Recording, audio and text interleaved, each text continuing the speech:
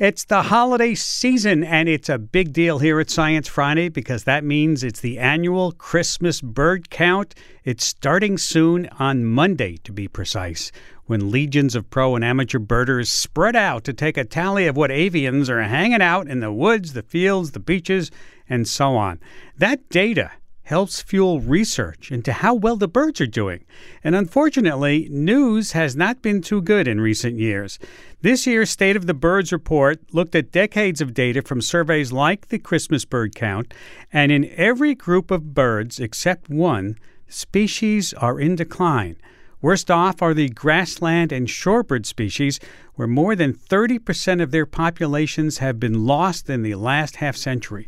For more insight from the state of birds, I talked with Dr. Amanda Rowald. She's Senior Director of the Cornell University's Lab of Ornithology for Avian Population Studies. She said the new report was an alarming update to already worrisome news. We already knew that there were some problems. There was a paper a couple of years ago published in Science, what we call our 3 billion bird paper, showing that we'd lost 3 billion birds since 1970, so over 1 in 4 breeding bird species.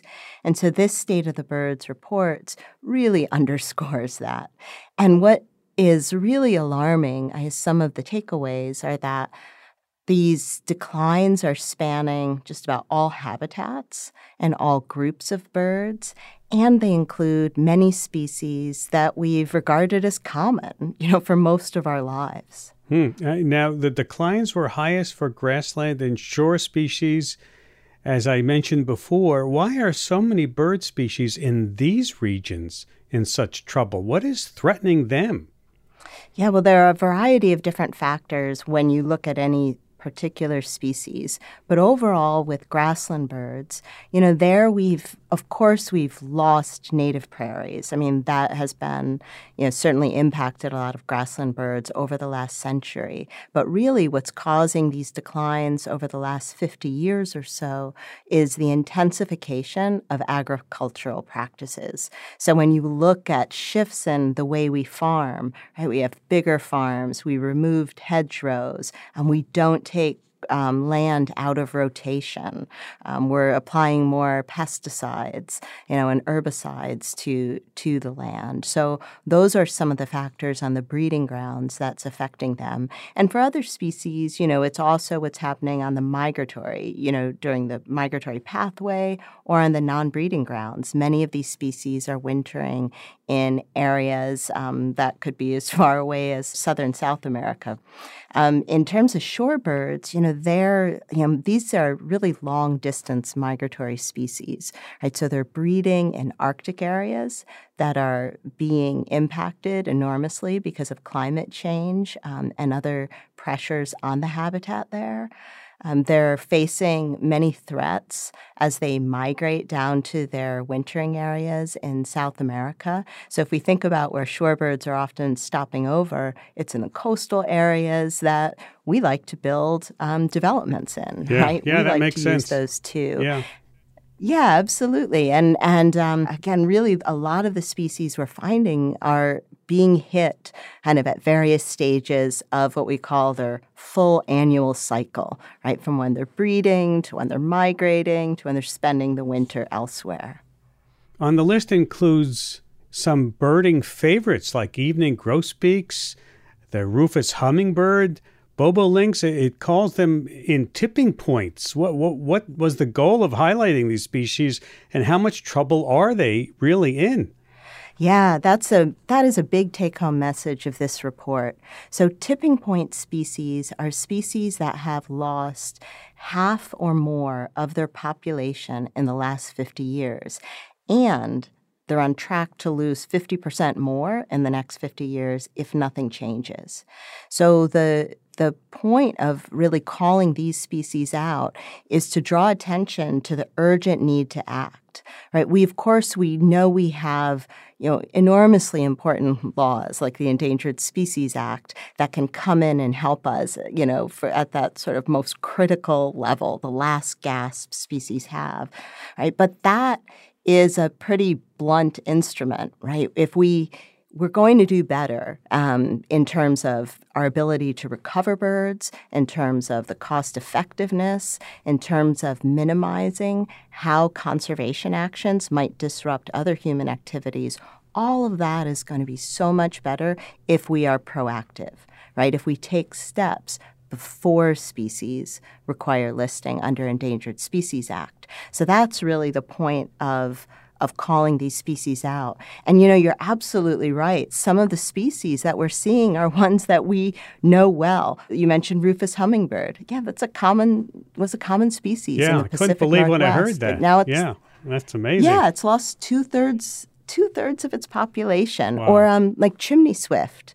Many people might be familiar with those in cities. They hear their chattering, at dusk as they're leaving, the old chimneys or old building structures. Bobolink, you're right. Like that's, just a common species in many grassland areas, on hay fields. And I think, too, what's really striking is that many of the species we see on this tipping point list, these are species that have actually adjusted pretty well to human activities. So this is not a group of the most sensitive and needing the most pristine areas. These are species that have persisted in the same landscapes that we're using all the time.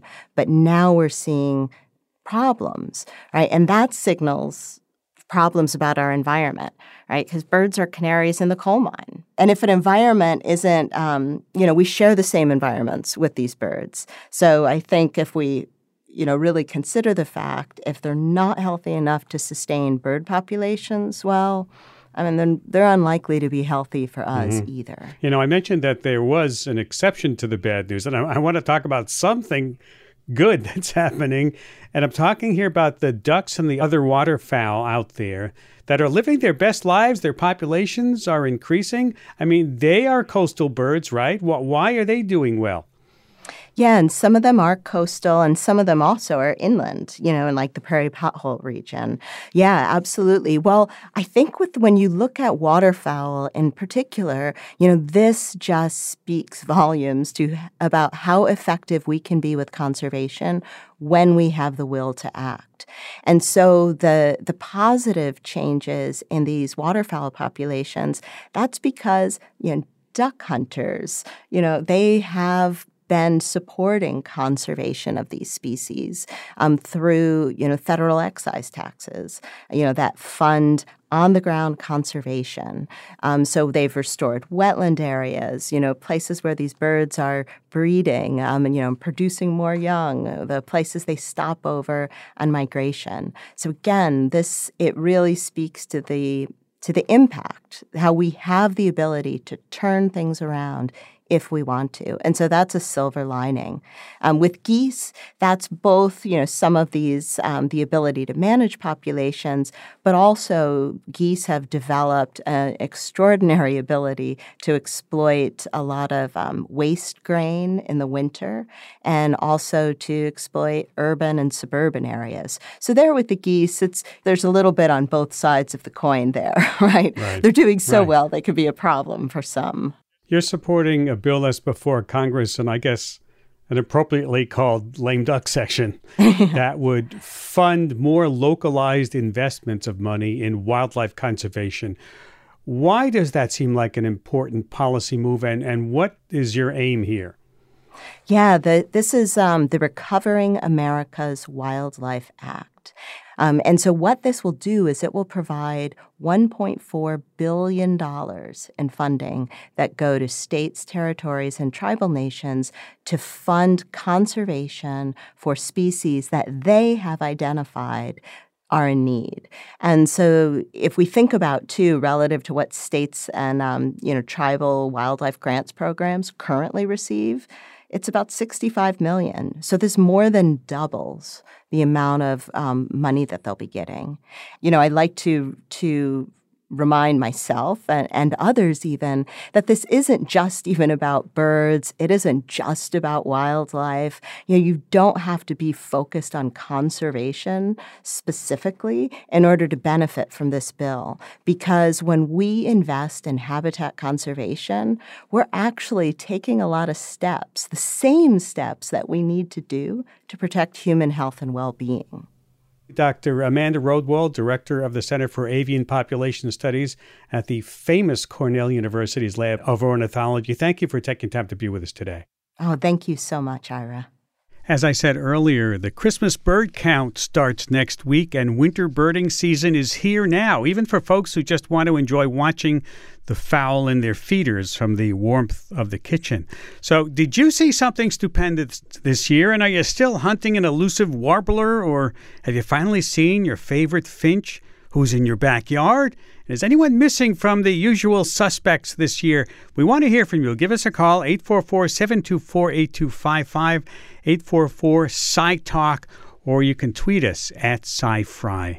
And with me here in the studio to help us take some joy in birds is Ryan Mandelbaum, longtime friend of the show, science writer, avid birder. He's as avid as they come, right, Ryan? It's been a long time. Welcome back to Science Friday. Great to be here, Ira. Thanks so much. You were listening along. We were talking about as much as a 50% decline. As a birder, can you actually see this in the field, that there are fewer birds around? You know what? It really depends on the specific species of bird, and it's kind of like the difference between weather and climate. Year to year, you might see fluctuations of more birds and less birds, but bird watchers span all generations, and if you talk to older bird watchers, you often do hear stories about, oh, this lake was once filled with gulls every year, and so we all know, and it's culturally we can all tell that the decrease is happening. Mm-hmm. All right, so it's December. We've got the Christmas bird count starting next week. Why are we supposed to go out in the winter? Why is that a good time to do this counting? Right. So the Christmas bird count actually has quite a long history. It began more than 120 years ago with there was a tradition of hunting birds on Christmas, and so we've replaced that with counting birds. But also, these are the birds that we think of as being the hardy ones who stick around here in the United States through the winter, and then, of course, we can then have counts of where all of our birds go when they migrate south. If someone wants to join the bird count, or if they just want to start birding on their own for the first time, you've got all kinds of equipment with you, but what do you need to be the basics to be a birder? You know, I would say that it's just start by looking at birds. Notice the birds in your backyard, the birds when you're walking through the park. Of course, people will say you need a pair of binoculars. You don't need a pair of binoculars. You can really notice their behaviors and things without them. But it helps to have binoculars with about an 8-time zoom. And then, as you know, I have a telescope I use to look at very far away birds. And then I have a camera because I like sharing my sightings with people. That's great. And what are the birds doing right now, this time of the year? What do they want from life? Well, I think a lot of them just want to live through the winter so that they can go and breed another year. So right now, if you were to go out in the park, you would see birds in flocks or basically roving around looking for food at their favorite food trees. And then you might even see them in your backyard looking at bird feeders. They're really just trying to survive the winter. All right. We're talking with Ryan Mandelbaum about birds, and this is a Science Friday from WNYC Studios. Lots of people calling in, and let's go to the phones now. Hey, let's go to Ephraim in Houston. Hi, welcome to Science Friday. Hi, Ira. I'm excited to be on your show. Thank you. Go ahead. Tell us what you've seen.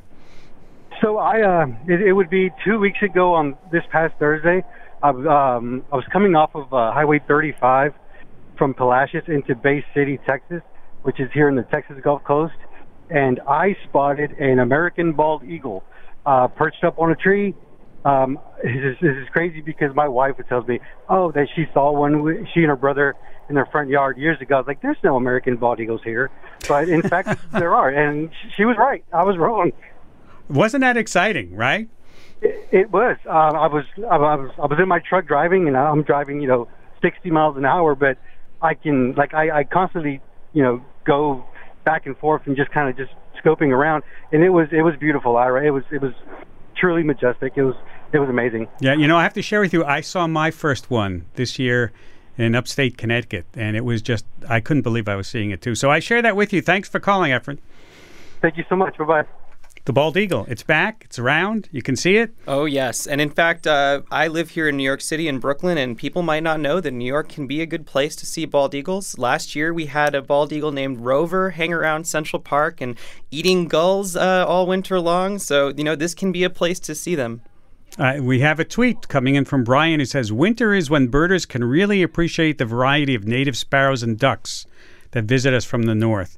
But this year, I'm most looking forward to seeing colorful winter finches like the evening grosbeak and red crossbill. Birds that you like, right? I sure do. So the winter finches are my favorite bird. And if you'll allow me, I'm going to dive into a little story about winter finches. Please. So what's so interesting about these birds is that most of them are spending a lot of their time up north feeding on conifer cones. And then what happens is that some of these cone crops aren't very reliable. So after some years the trees are going to coordinate to not produce food, and that's probably to starve out the squirrels, to make sure that birds aren't, that squirrels aren't kind of eating up all the seeds. And then the birds have wings, so they can then just fly south. And so a lot of birders are now eagerly waiting to see if their local pine trees or bird feeders are going to take on a hungry flock of crossbills and evening grosbeaks. And every day this month of November, I stood on my roof, and just the other day, a red crossbill flew right over my house. It was the best. I'm seeing you smiling. I mean, you're lighting up. What is so enjoyable for you about seeing all these birds? How did you get started, and why do you find it so interesting? I started because as a New Yorker, I actually never really knew that birds were so exciting. I once thought they were, pigeons, rats with wings. But then I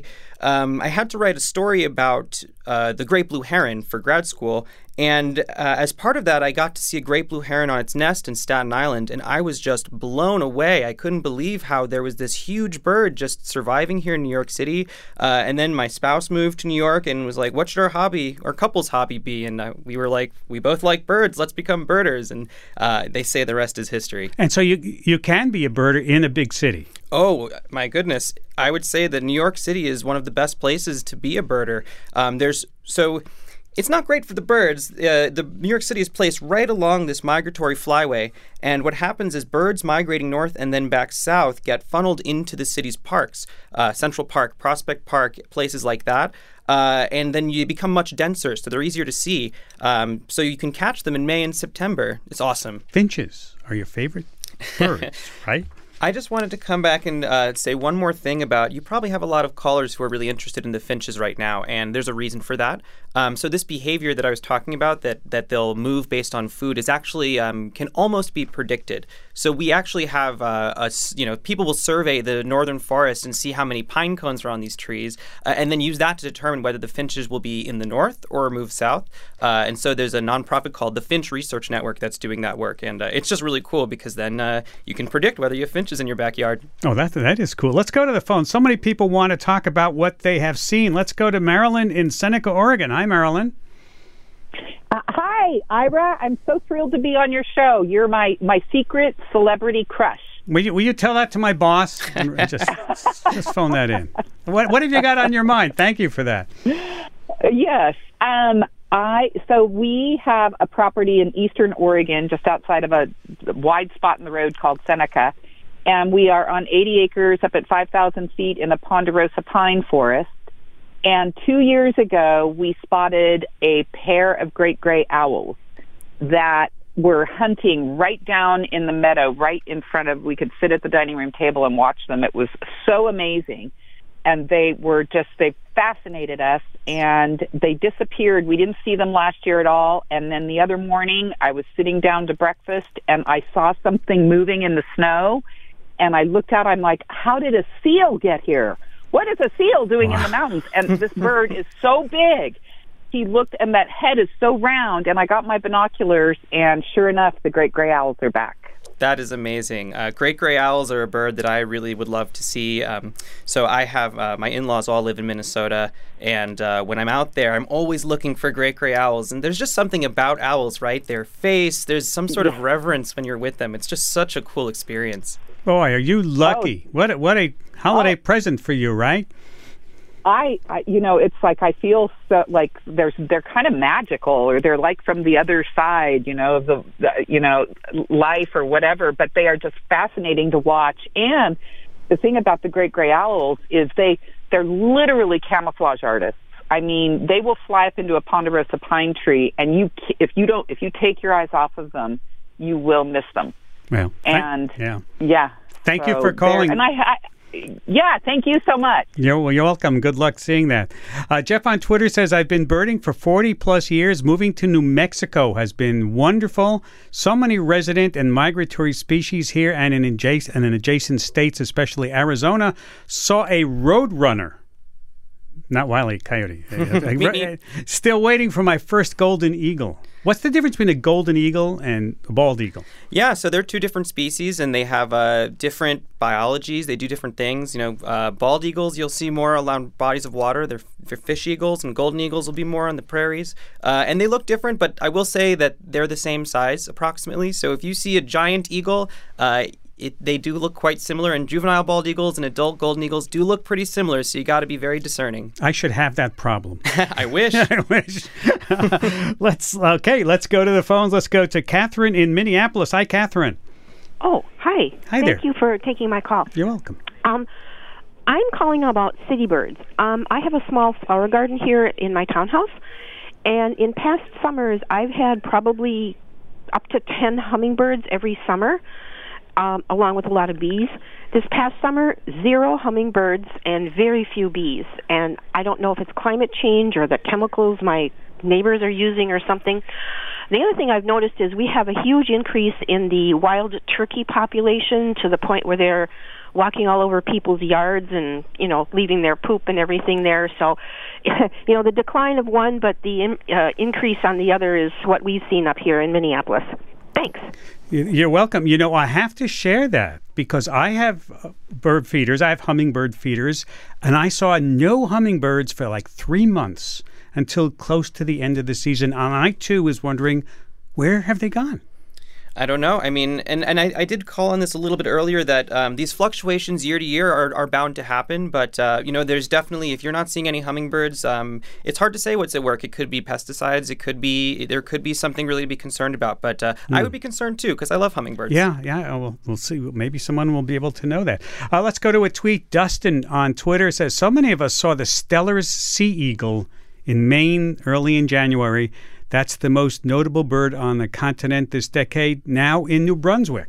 I, too, went to see the Steller's sea eagle. So, actually, this bird showed up in inland Alaska, and then it showed up on the East Coast, this giant Siberian eagle, very low population in the thousands. And this bird looked like, it showed up and people were like, oh, my goodness, I have to go see this bird. And so me and my friend, as soon as we saw it in Maine, we got in the car and we drove up to Portland in that area. And I saw it from about a half mile away, and it looked like a person in a bird costume. It was just amazing. And it's not where it should be. That's the point, right? Right. This is a Siberian, and northern Japan is where it's usually. And so the East Coast of the United States is the wrong place for that bird. Wow. Well, so what happens? They get blown off course, or is it climate change, or do we not know?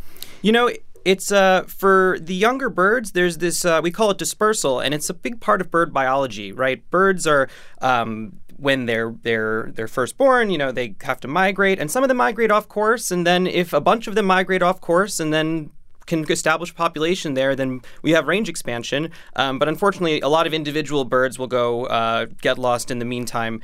The eagle, though, I don't know. But you got to see it. It was amazing. One of my best birding experiences. That's great. Let's go to the phone. Sandra in Milton, Florida. Hi, Sandra. Hi. Thank you so much. I'm a huge fan, and I'm really wigging out now that I get to talk on phone with you. Thank you so much. You're welcome. Go ahead. I live in Milton, Florida, which is like the Panhandle, and we had indigo buntings probably about, I don't know, maybe 10 years ago or longer, and haven't seen them since. So I want to know, what did I do to get so lucky? They're beautiful. And how do I make them come back? And also, we noticed again this year, I only had one hummingbird. And I had another friend noted they actually found dead hummingbirds. No. Yes. And No. so in our area, anyway.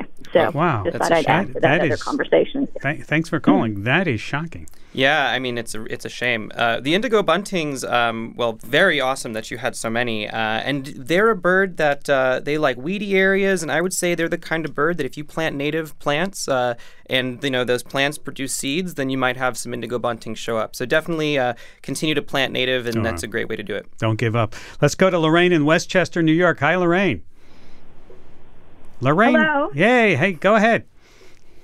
Hi, I'm a wildlife rehabilitator with the Center for Wildlife Rescue Research and Conservation, Inc. And thank you, Ira, so much for this segment on the Christmas bird count and the wonderment of birds. And although there are many environmental impacts that we cannot control now, what we can do is 75 to 80% of the injured birds we receive are from cat attacks.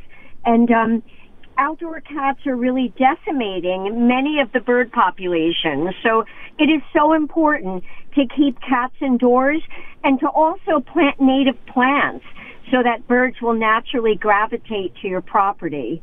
I'll put a stamp on that.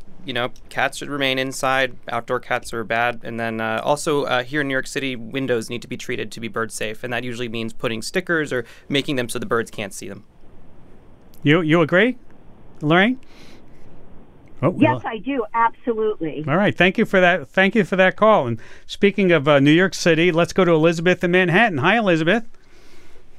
Hi. Hi there. Go ahead. Well, I am a big fan. I just was calling to say, following up, I love finches and I try to attract them, so I have mostly house finches. My golden finches have definitely fallen off, I would say, in the last 3 years. I see a lot less. I was very lucky to have a lot of kinglets coming in and out of the yard, which I loved in the fall, and they've gone away in the last 3 to 4. Right now I do have nuthatches, and I have tufted titmouse who are on the feeder and grabbing the black oil sunflower seeds. I always have a lot of mourning doves, a lot of chickadees and sparrows. And I had woodpeckers, but they do seem to have gone away, which I'm not sure why. We might have lost some trees. But we have a pretty good collection in Upper Manhattan. Oh, that's good. That's awesome. That's actually a very similar selection that I have in my backyard in Brooklyn. Tufted titmouse especially is a bird that it kind of goes in waves. Some years we'll see a lot and some years we won't. And this year, if you walk down the streets of Brooklyn, you will hear tufted titmice in almost every single tree. And they are very cute. So I really like that about it. Thank you, Elizabeth. They are cute, and they're very fast. Thank you very much for having us. Bye-bye. You're welcome. Let's cycle right through to Mike in Milford, Connecticut. Hi, Mike. Hi, how you doing? Hi there. Go ahead. So I really like land-faring birds, but we are definitely looking towards the ocean, and we are missing the buffleheads this year. Buffleheads. Oh, they're very cute. Yeah, I haven't seen very many buffleheads either, although in Jamaica Bay we usually have some. That may be part of the problem we were talking about. The birds are missing. Do you usually see a lot of them, Mike? So we would see probably 15 to 20. They're gorgeous birds, but similar, like what you were saying with planting food, planting certain plants to attract certain birds. We can't do that with buffleheads because they're seafaring. Right. So we weren't sure if anything was going on, under the water that we're just not aware of. Wow. Thank you. Thanks for reporting in, Mike. Sure. Thank you. Right. Let's go cross country to Chris in Chesapeake, Virginia. Well, not quite cross country. Just a little south. Hi, Chris. Hi. Hi there. Go ahead. I wanted to share a story. A couple years ago, we had a large Bradford pear tree taken down, but the gentleman that took the tree down did not have a stump grinder. So as the years passed, we had a pileated woodpecker that came and pretty much finished the job for us. Yeah, they make a big hole, don't they? They actually cut the tree in half for you? No, it was just the stump. The stump. But he pretty much got rid of it. Yeah, maybe put out some suet to say thank you. Yeah, and it's interesting because they strike the wood so much more slowly than the smaller woodpeckers that you hear in the trees. Yeah. And they're really cool to watch. Yeah, they are cool. Thanks for calling. I remember the first one I saw, I didn't know what it was. It was a hole the size of a shoebox in a tree. Yeah. And I knew that's what it was. They're heart-stopping when you see them like fly across the road. I mean, they're big birds, these pileated woodpeckers. Yeah. This is Science Friday from WNYC Studios. Talking about the Christmas bird count and what to see with Ryan Mandelbaum. Ryan, I know that you're joining the crew for this year's Christmas bird count, right? That's put on by the Audubon Society every year. Where are you going? Yeah, do the so counting? I will be in Glacial Ridge National Wildlife Refuge in northwestern Minnesota, which is a grassland wildlife refuge, and it's a little different. Some years I'll do the Brooklyn Christmas bird count, in which we can expect to see between 100 and 130 species of bird. Far fewer in northwestern Minnesota. It's quite snowed over, but the birds I see there are some really cool ones. In previous years, we've seen greater prairie chickens, northern shrike, rough-legged hawk, snowy owl. So what we don't have in the number of species, the sort of different stuff is really thrilling for me.